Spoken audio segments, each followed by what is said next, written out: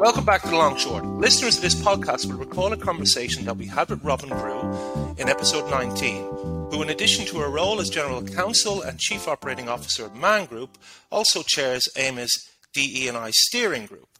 And by way of a brief recap, the goal of this steering group is to provide practical resources, advice, put forward industry role models and case studies to enable alternative investment firms to develop a culture which embraces difference and to hire and retain a more diverse and inclusive workforce. This steering group has been responsible for a number of important initiatives in recent years, among these being AIMA's EY The Alternatives, a paper containing practical steps that firms of all sizes can take to improve DE&I, which we published in 2019. The following year saw us collaborate with Olborn Partners to produce a DE&I due diligence questionnaire, which is available to both members and non-members who are looking to explain their approach to DE&I. While last July saw the publication of How to be an Ally, providing practical examples as to how you can become a good ally to your colleagues and your firm. That's right, Drew. And related to the DE&I group, AIMA also has a careers network launched in 2020, which provides a forum for individuals across the alternative investment space to help connect, find mentors, and develop the skills necessary to further their careers. This group has been particularly active during the past few years, with representation from young career professionals through to more senior industry people. And like any show out there, they have a book to tell us about, or a guide, Kickstarting a Career in Hedge Funds, which is freely available now to download on the AIMA website, www.aima.org. And joining us today are three of the contributors to this guide. We are delighted to be joined by Eleanor Davidson, a quantitative researcher at Aspect Capital, Catherine Abratt, COO of Arcan Capital, and our very own colleague, Anika Rao at AIMA. You are all very welcome to The Long Short. Hi, it's good to be here. Hi, nice to be here. Thanks, Drew. So, Anika, let's start then with this new guide. As mentioned, we have it out on the AIMA website. Can you briefly explain what the guide is about and why have we decided to publish this now? Sure. So the guide is aimed at helping students, graduates, career changers to really understand the global hedge fund industry. It covers everything from what a hedge fund is in the first place and the growth and future of the industry, to the types of job roles that a hedge fund manager and also the professional services firms that support the industry. So fund administrators, accounting firms, law firms. And then we also shed light on the ways that people can enter the industry and the types of skills that aspiring hedge fund professionals should seek to develop. And then finally, we also include some recommended reading, so not just on the industry for commercial awareness, but also on personal growth, which is really key to what the Careers Network is all about. And we also include a list of social mobility organisations and industry initiatives all around the world. I know that sounds quite dense, but it's not all facts and figures. To your second point, I really wanted to share the stories and lessons of those working in the industry and bring the guide to life. Just taking it back, my inspiration for the guide came about after I set up AIMA's Careers Network for hedge fund professionals. We were holding introductory gatherings for the network's various subgroups, and during our gathering for the early professionals, so that being recent graduates and those with up to 5 years experience in the industry, I just couldn't believe how many there were, and each working in a different area, from technology and operations to investment research and HR. And for the first time, I just saw how diverse and creative the industry is, and that was just one subset of the network.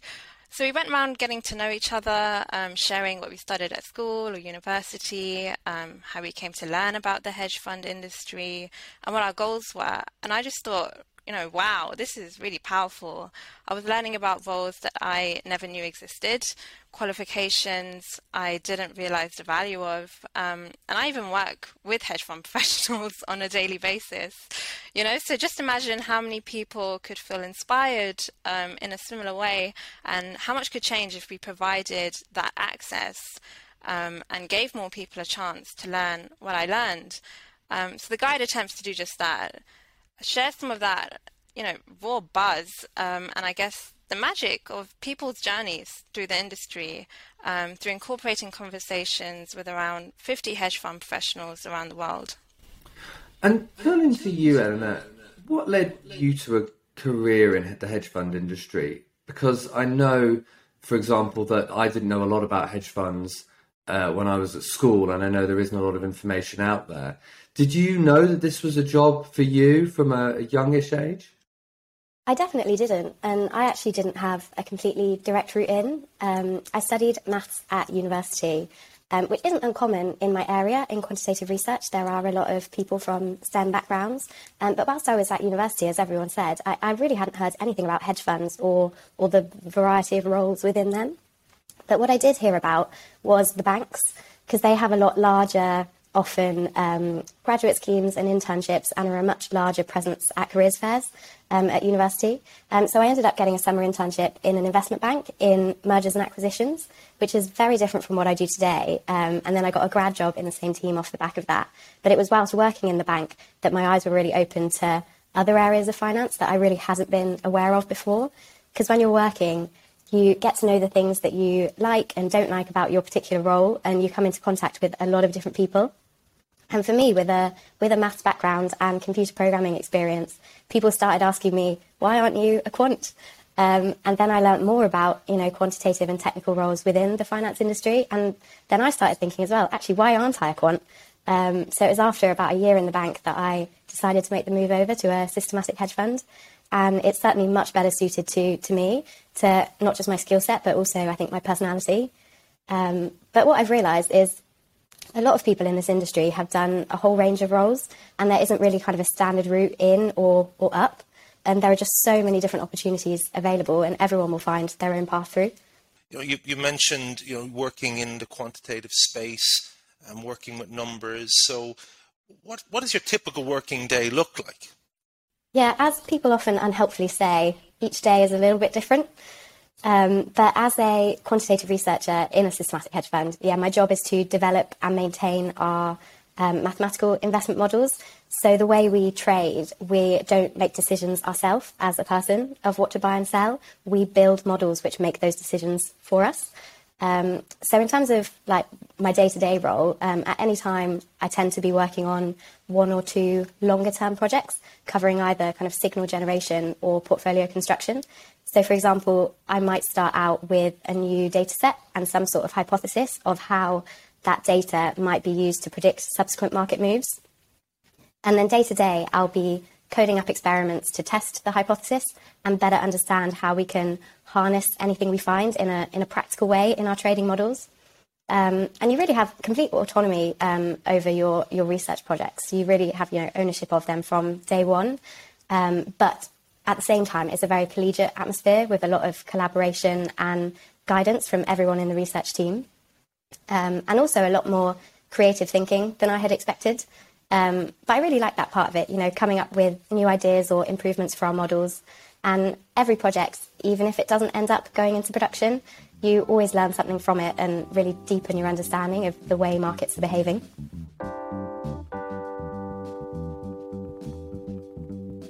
And Catherine, if we could bring you in at this point, and being more experienced in the industry, how would you say that the hedge fund industry has changed during your time?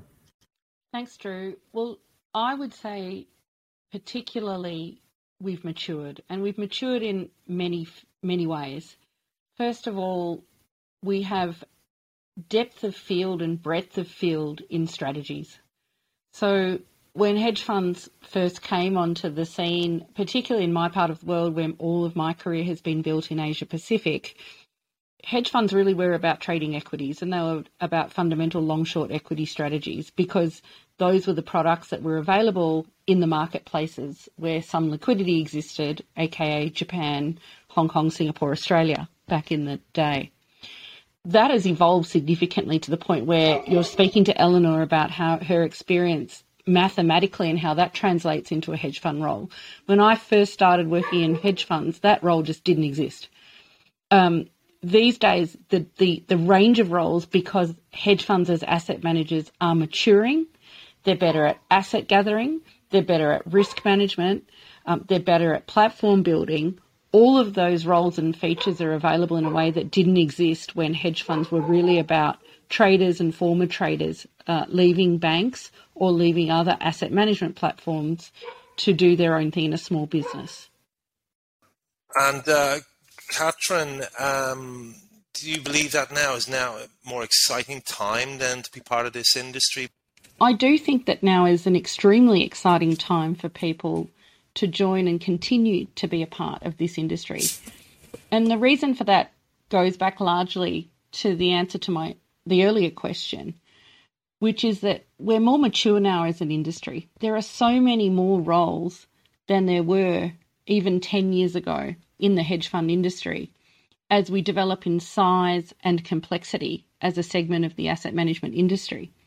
So whether you are looking for a role in a portfolio management type role or trading execution or risk or as a lawyer in marketing, investor relations, there's so many roles and there's so much that people can get involved in across these more complicated platforms that I think it's a very exciting time for young people looking to grow their careers.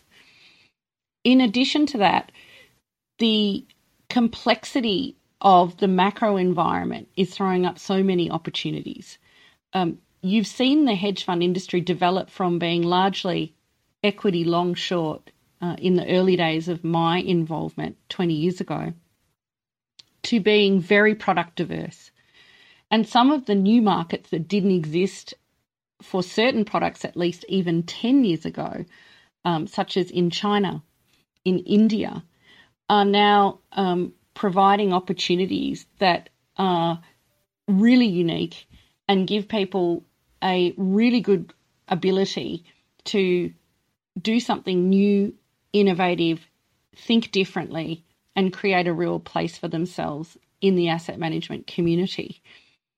When I also think about how the market has evolved, I look at that macro opportunity set on the going forward basis and think, wow, this is a very volatile time in society. The US hedge fund market came through 2008, big changes in regulation following the global financial crisis, and a period of sustained effective inflation to the point now where the Fed has signaled just in the last 24 hours they're going to pull back from some of their quantitative easing to a more tightening mode. That's going to create volatility and change the opportunity set, even just in US markets over the next 3 to 5 years. The same can be said of the post-COVID era in places like China, in places like Europe. Look at the dislocation going on from the Russia-Ukraine conflict at the moment. There's an enormous amount going on in the macro environment itself that I think creates a very interesting and unique investing environment for those who want to be in this alternative space going forward. It's interesting you use the word maturing there, because I know when we were doing the research for the Gaining an Edge paper, we spoke to many industry professionals that used the same word when they were describing how the industry was forging new paths to talent pools that maybe hadn't been on the radar of hedge funds in years gone by.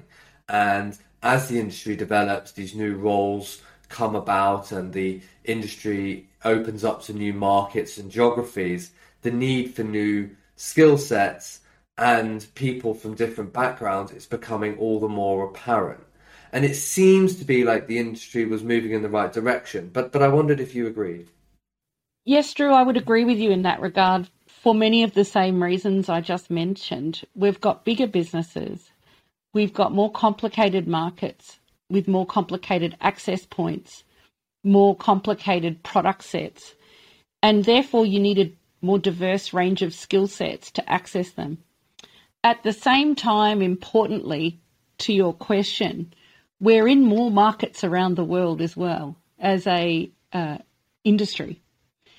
And that means you need cultural backgrounds that are different. You don't just need someone that grew up in a major investment bank in London or New York or San Francisco. It means you need language skills that go along with that. And all of those things then contribute to the profile of the individuals you want and need in your organisation to give you access to that right information that allows you to make those good arbitrage choices that I mentioned earlier. So a great example of this in the Hong Kong industry is the growth of China. When I started lawyering for hedge funds, there was no hedge fund industry in China. It literally didn't exist. In fact, when I started lawyering for asset managers, there was barely even a long-only asset management industry in China. It was legislated for in the year I started working in Hong Kong. Fast forward to around about 2010, and we started seeing the rise of the onshore PFM, private fund manager in China, which was a brand new concept that didn't exist as a matter of regulation, but existed because economic opportunity existed. That then spurred on firms from China to go offshore and get regulated. They needed to hire. They brought people with them who were natural Mandarin-speaking Chinese educated folks who built into this industry outside of China. So I can say with some conviction that I have seen the growth of a diverse range of individuals in our industry in a very organic manner, because there was money to be made, there was opportunity to be had in a new industry. And when you snowball that effect over a 15-year period, you see people start to infiltrate and get into roles in all sorts of places that you would not have otherwise seen. And I think you can broadly say the same thing for women in our industry as it's grown as well. Hi, this is Bill Kelly, President and CEO of the CHI Association, and you're listening to Amos The Long Short Podcast.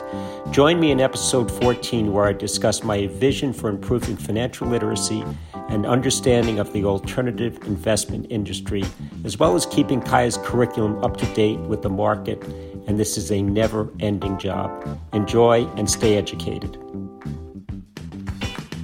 The Long Short was brought to you by AIMA, the Alternative Investment Management Association, the global representative for the alternative investment industry. As always, you can get the latest episodes by subscribing to The Long Short on Spotify, Apple Podcasts, Google Podcasts and Amazon Music, or by streaming episodes directly from our website, aima.org. Thanks for listening.